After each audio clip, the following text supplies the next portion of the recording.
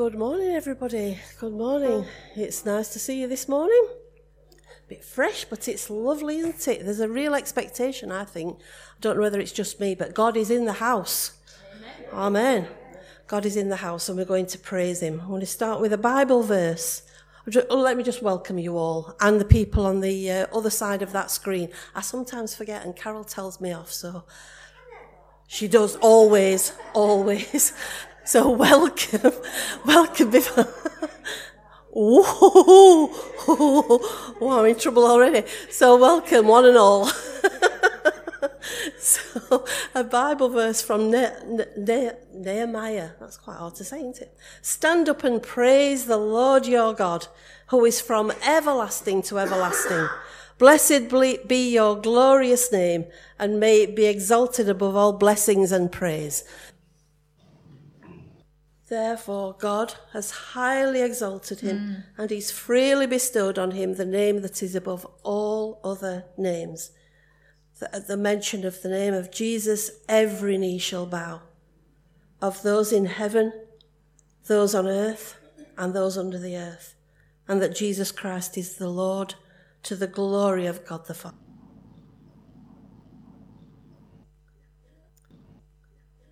Morning, everybody. It's good to see so many here again this morning. It's always good to meet, to worship our God, and just to spend time with each other as well. So thank you for the wonderful sung worship this morning. It was really good. I don't know, I think the songs this morning were just perfect for us. A little bit of reflection and a little bit of rousing to get us going there at the end. So thank you, all of you involved this morning.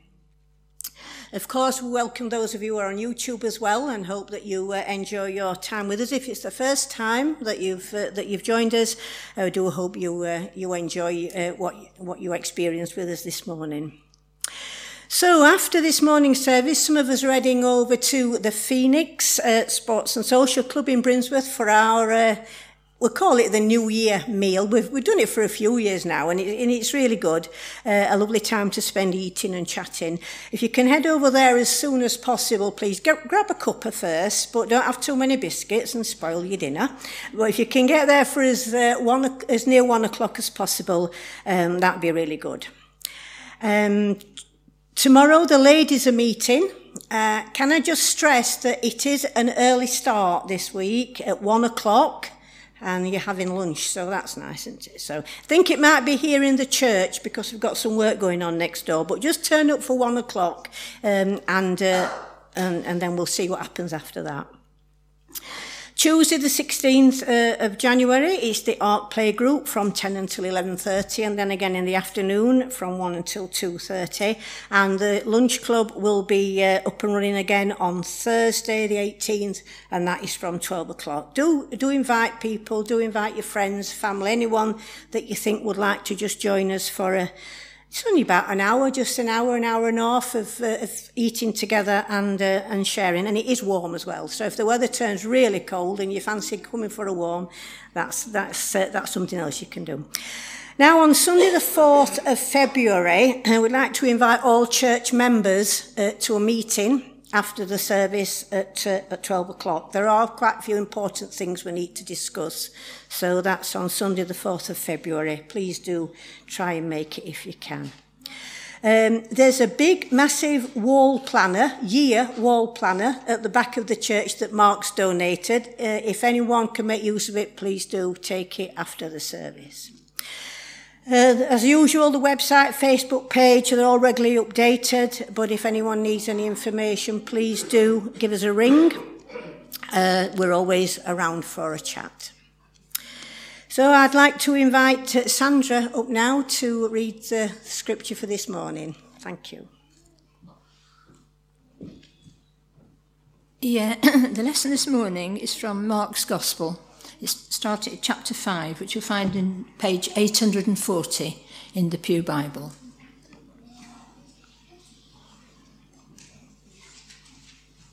So it's chapter 5, from the beginning to verse 20.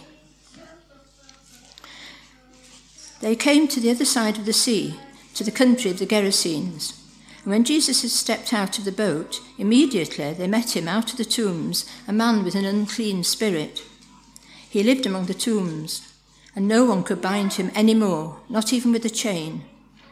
For he'd often been bound with shackles and chains, but he wrenched the chains apart and he broke the shackles in pieces. No one had the strength to subdue him. Night and day among the tombs and on the mountains, he was always crying out and cutting himself with stones.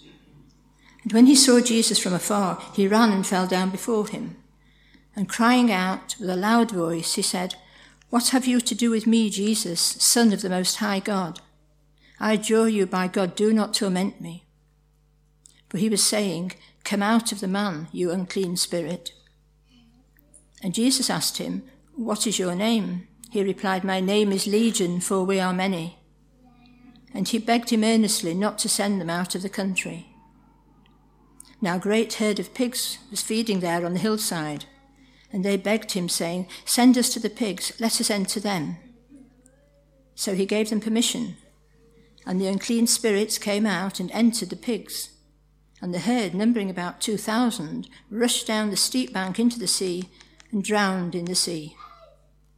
The herdsmen fled and told it in the city and in the country, and people came to see what it was that had happened. And they came to Jesus and saw the demon-possessed man, the one who had had the legion, sitting there, clothed and in his right mind, and they were afraid.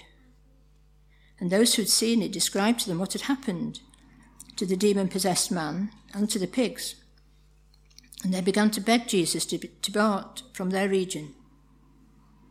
As he was getting into the boat, the man who had been possessed with the demons begged him that he might be with him, and he did not permit him, but said to him, "Go home to your friends and tell them how much the Lord has done for you, and how he has had mercy on you." And he went away and began to proclaim in the Decapolis how much Jesus had done for him, and everyone marvelled.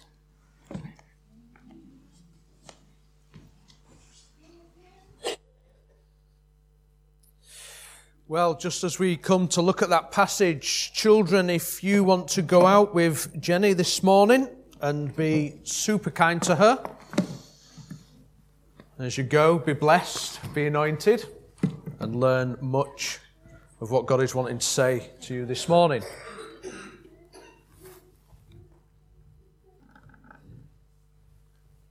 Just as we come to look at this passage, let's pray. Father God, would you open our ears, our eyes, and our minds and our hearts to receive of you this morning? May all that we've said already, all that we've sung, the words that we've heard through translation of Mark, through what will be spoken, may there be a fresh revelation of you this morning, Jesus, to us. Whatever it is we're going through, whatever it is we're facing, Lord, may we just see you and know that you are the one that comes. You are the one that heals. You, at a word and at a touch, will make all things well. So, Lord, we just ask as we receive from you this morning, Holy Spirit, breathe afresh, anoint us, and guide us, we pray. Amen. So, as you know, we're looking at the names of Jesus. Today we're looking at Son of the Most High God, unveiling his divine authority in Mark chapter 5. And as you've heard this morning, as we look at the different names, as we look at that, we're going to be looking at various things this morning. What's going on within this passage? Because at first glance, you may just casually glance over it and just think there's a bit of an interaction. But actually, as you dig deeper, we'll then see things that we need to question, because what has been said, that's so important. And of course, with that, what does it tell us about Jesus himself? So as we delve into this passage, start working, found this powerful passage, actually, this powerful narrative found in chapter 5 of Mark. We see Jesus is proclaimed as the Son of the Most High God. This title, spoken by the demon-possessed man, unveils profound truth and authority about the divinity of Jesus. That alone has great significance. So what's going on maybe? Well, as we heard in these opening verses, we see that Jesus and his disciples are arriving at the region of Gerasenes. There they encounter a man possessed by a legion of demons living amongst the tombs in a state of utter torment. Day and night he was enchained and he cut himself to try and free himself of these demons. That's what was going on. He was tormented by all that was happening. And as we see, this man is that spiritual symbol of bondage and despair, if you like. Too far. As Jesus recognizes him, and as the man recognizes Jesus, he calls out, Son of the Most High God. Even in his affliction, he sees and acknowledges that divine authority of Jesus Christ. And that's important. As we continue reading through, we see that Jesus is exercising his authority over the demons. With that, he commands the unclean spirits to come out of the man into the herd of pigs, ultimately demonstrating his power over forces of darkness. And yet this dramatic event, if you like, emphasizes the supremacy of Son of the Most High God in spiritual battles. Then comes completeness, if you like, compassion and restoration. Because after the deliverance, the town people witness the transformed man's now clothed and in his right mind. And instead of rejoicing in this miraculous change, fear and despair sets in. Instead of the rejoicing, what happens here is the misunderstanding grips their hearts. And Jesus, however, models compassion by instructing the healed man to go and to share the story of God's mercy and restoration. When he saw Jesus from a distance, as we heard, he ran and fell on his knees in front of him and he shouted at the top of a voice, "What do you want with me, Jesus, Son of the Most High God? In God's name, do not torture me." For Jesus has said to him earlier, "Come out of this man, you impure spirit." Now, as I said earlier, a casual glance, you can just read over that and think there's a bit of an interchange and this man's healed and what have you. But actually what we're witnessing is Jesus interacting with the demons and not necessarily the man. Because there's a trap that's been set. There's a trap that's been set here because the demons tried to overcome Jesus. They've inhabited and controlled the man, if you like. Jesus came to give freedom from sin and Satan's control.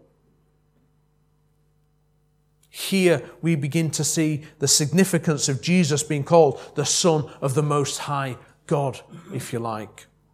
Here, what we begin to see is this confrontation between Jesus and the demon, where spiritual battle, another victory, if you like, remembering what Rob was saying last week about the victories that Jesus wins. And here, in this spiritual battle, this victory is won beyond the realms of human nature. You've only got to look back. This isn't an isolated incident. You've only got to look back a few verses into chapter 4 and you'll see that the disciples themselves turn around to Jesus and say, "Let's go across to the other side." A place where they shouldn't go. A place where they shouldn't be, but yet they're invited to go over. And as you know, what happens in chapter 4 is the furious storm comes along. And again, casual reading of that. So a storm brews up and it's common in that time and in that area when you go into the history and the makeup and the topography of it all. But again, you're missing a point. They're going to a place where they shouldn't be going to because Jesus has got to have that appointment with the man to heal and clean him. And so you may say that the evil forces of nature rise up against them. And yet at a word, Jesus calms the storm. Because that ain't going to prevent them from getting there. And then when they get there, the demon comes out, possessed within the man, screaming at the top of voice, trying to overpower and trap Jesus. And there is the proclamation, if you like, and the encounters. Again, look back. You've only got to go back to chapter 1 of Mark, verse 24. Demon identifies Jesus as the Holy One of God, reinforcing that divine authority that Jesus holds over the spiritual realm. We know that Jesus holds divine authority over all evil. A few verses on of chapter 1, verse 27, Mark continues to record that amazing presence in the synagogue as Jesus, again, authority over unclean spirits. Connection between Jesus' divine identity and his authority over evil is, of course, evident. And Jesus, again, triumphs over darkness in Colossians 2, verse 15, speaks of disarming the rulers and authorities, triumphing over them on the cross. Triumph over the spiritual forces aligns with the demon's acknowledgement of Jesus as the Son of the Most High God. Even evil forces recognize Jesus as Son of the Most High God. But yet at best, people these day and age use Jesus as a swear word, as a curse. But yet here is the revelation of who Jesus is in this most uplifting title, if you like. This revelation as we have of who Jesus is significant because of the connection of his sonship and of the divine, the unity with the Father, as you read in John's account, chapter 10, verse 30. Where Jesus declares, I and the Father are one. I and the Father are one. You cannot have no stronger bond and unity within that. That he and the Father is one. That profound statement emphasizes that inseparable unity between Son and Father, between Jesus and God, reinforcing that depth of this divine sonship. And of course, Hebrews chapter 1 verse 3, that radiance of the Father's glory, where it describes Jesus as the radiance of the glory of God and the exact imprint of his nature. This verse alone underscores the intimate connection between Jesus and the divine, affirming his identity as Jesus, Son of the Most High God. There's great significance. And yet, in our passage today, we hear of this conversation between light and dark, good and evil, redemption and destruction, of all what we see going on and through that. And so as we look back at this passage, not skipping over the obvious points, but as we look again, as we read through it again, the context of where we are, what is said and by who, as we say, they go to a place where they shouldn't be. That confrontation that we see. For all that the man is entombed and entrapped in his wild and unpredictable behavior, he is irresistibly drawn to Jesus. Because he knows of what rescue and what salvation will come. But it's not a meeting of hope. In fact, he fears the worst once Jesus spoke the word of exorcism, if you like. This is dangerous territory. This is where the trap comes, because it is said that the knowing of a name accurately was believed to give the one who is saying it power over the other person. Now, we may think that's all just mumble jumble and whatever. But actually there's a reality here. This stuff is real. It goes on. It happens. And yet the demon declaring, "What do you want with me, Jesus, most Son of the High God?" is trying to trap him because he knows Jesus' full name and full divinity and full authority and power. In a sense, there can't be any other higher name, Son of the Most High God. And he easily misses the situation if you just think it's a two-way conversation between the man and Jesus. But Jesus isn't dealing with the man. He's no need to at this point. What he's actually doing is saying that the spirits need to be released. And they are released because they've met their superior power in Jesus. And what happens is this bizarre twist, if you like, because they then disassociate themselves with the man, and in this bizarre negotiation, decide on where they want to go. So they realize that they can no longer remain within, but must be banished out. And we read further on, Mark draws that further attention to the power of Jesus. Because not only does he cast them out, but he controls their destination. But so what, we might say? What does that mean for us? Well, it might be quite strange for the scientifically minded readers to cross in this territory, not believing in spiritual realms of darkness and of light. Those that see that there must be a technical explanation to this struggle, because we're not dealing in human understandings and ways here. We're dealing with Jesus identifying and excommunicating, if you like, the demons, not the man. He says and does nothing to the man at this moment in time.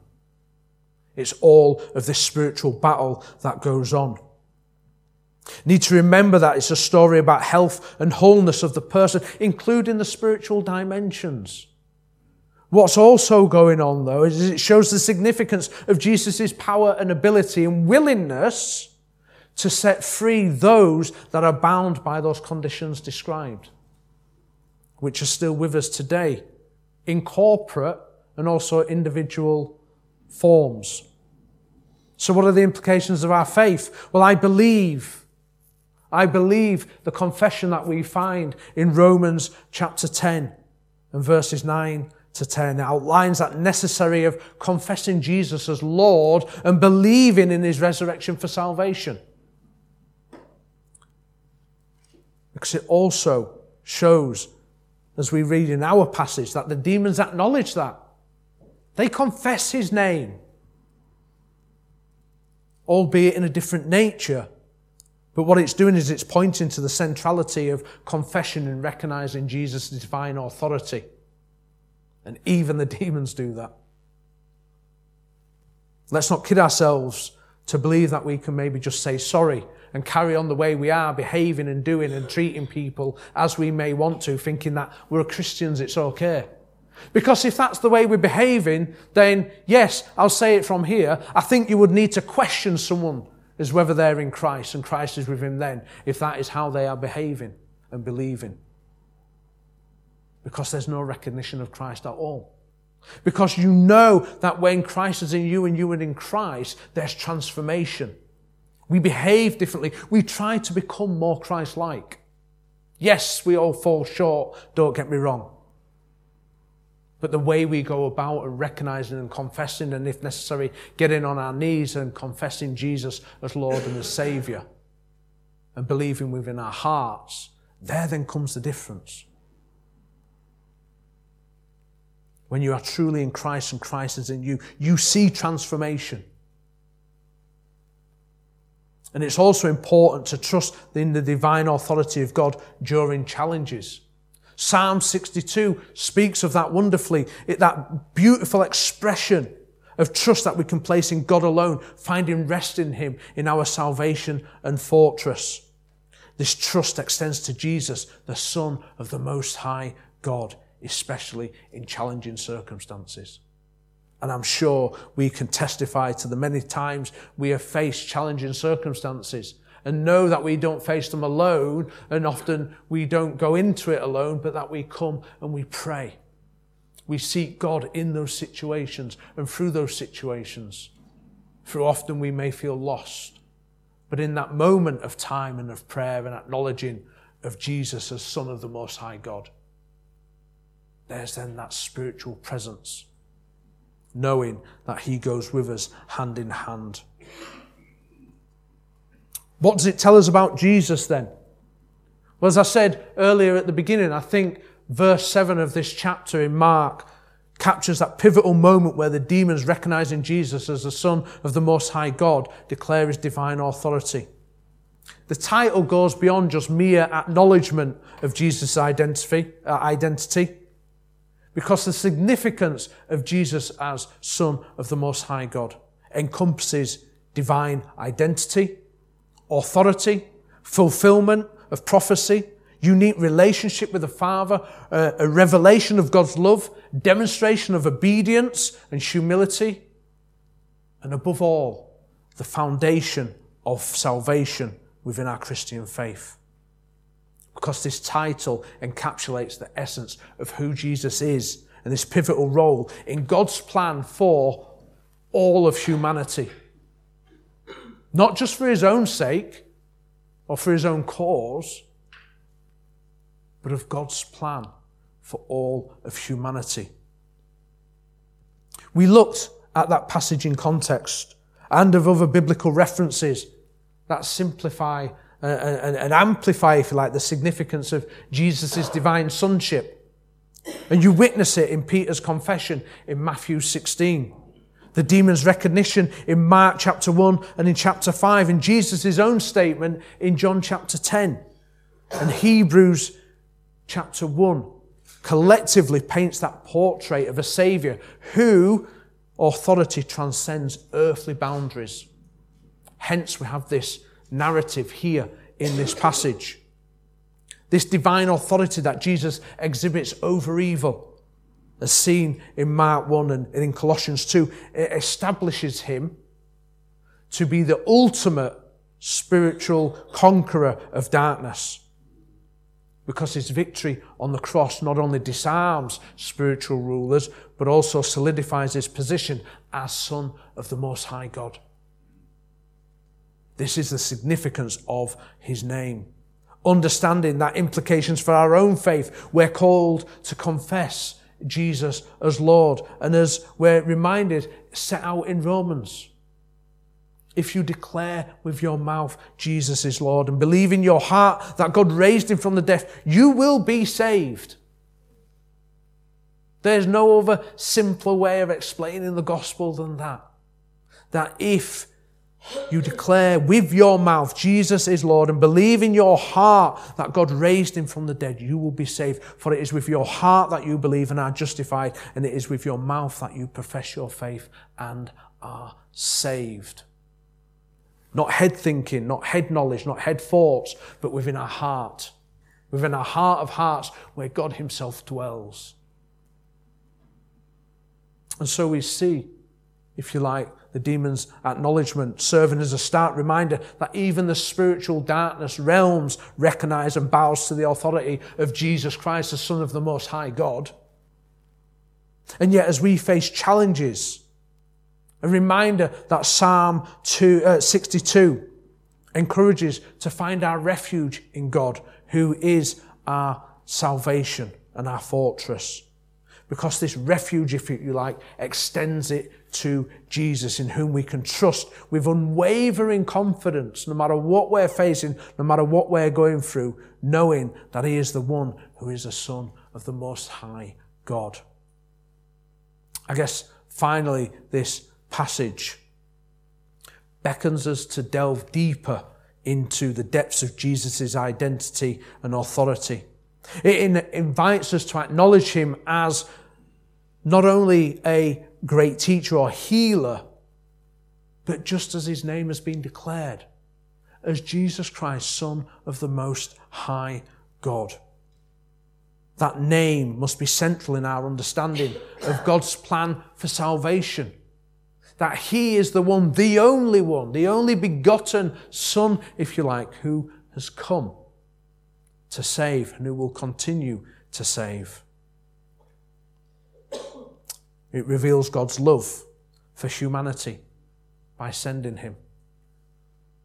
It also bridges that gap between God and humanity, offering redemption and reconciliation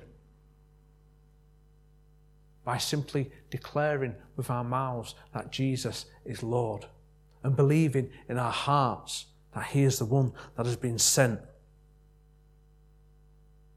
Jesus, the divine Son, becomes the mediator, becomes the sacrificial lamb.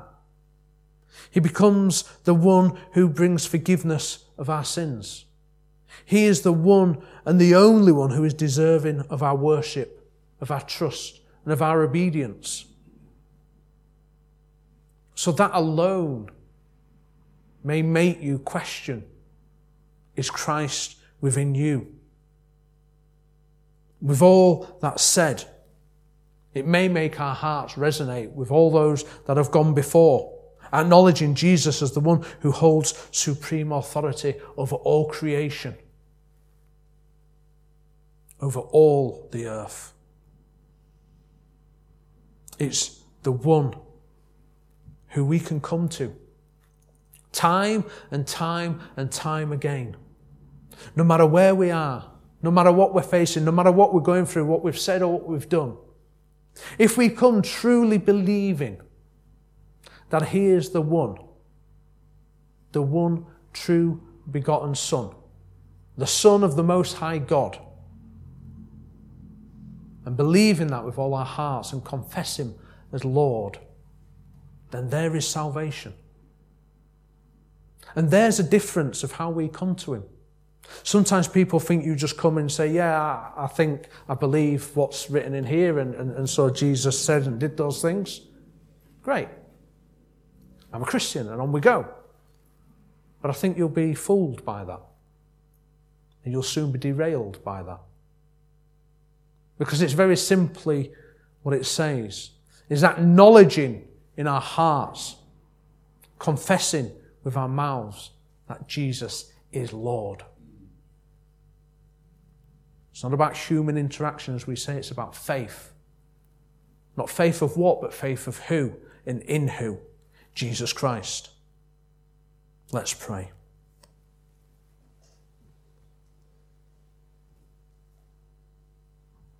With all that said, do you know Jesus? Can you honestly sit there this morning and maybe if you're at home or watching this back, can you honestly sit there and in your heart of hearts know and believe that Jesus Christ is your Lord and your Saviour because you've professed with your mouth that He is Lord and within your hearts truly believed? And maybe you've done that, but yet you feel a million miles away from Him. You're struggling within your walk with Jesus. As a picture, you may see that you're on the opposite side of the road and you've just got no idea how to get back. Jesus is that bridge.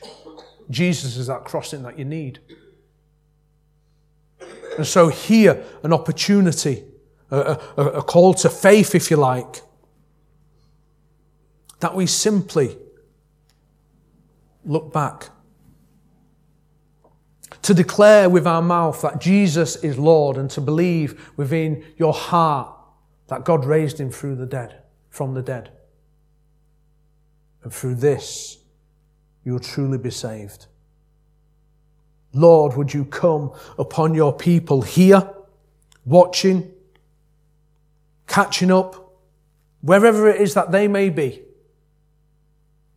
Whatever it is that they're going through right now, Lord, you know them because you are Creator. Lord Jesus Christ, Son of the Most High God, you have all power and authority over all creation.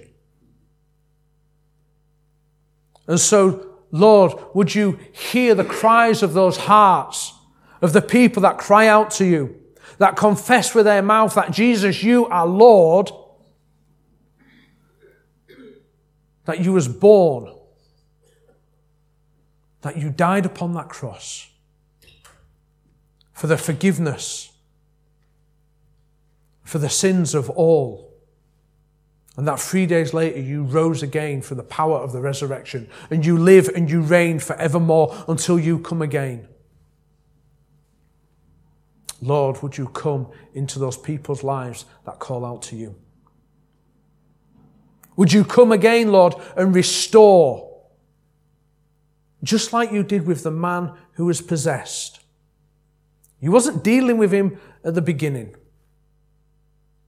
You were setting him free from the bondage and the trap that had ensnared him of the evil forces. But at the end, as he came and wanted to go with you, you said, go.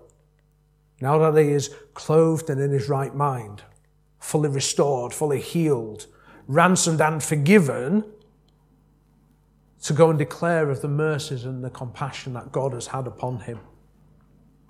Lord, would you come to those people that may not feel close to you?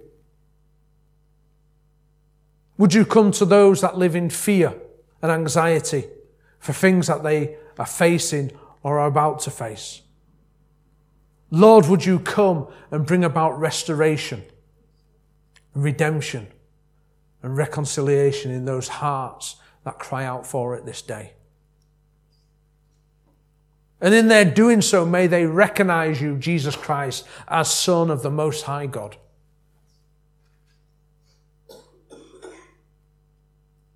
And may we all encounter the risen Lord Jesus Christ this day and forevermore.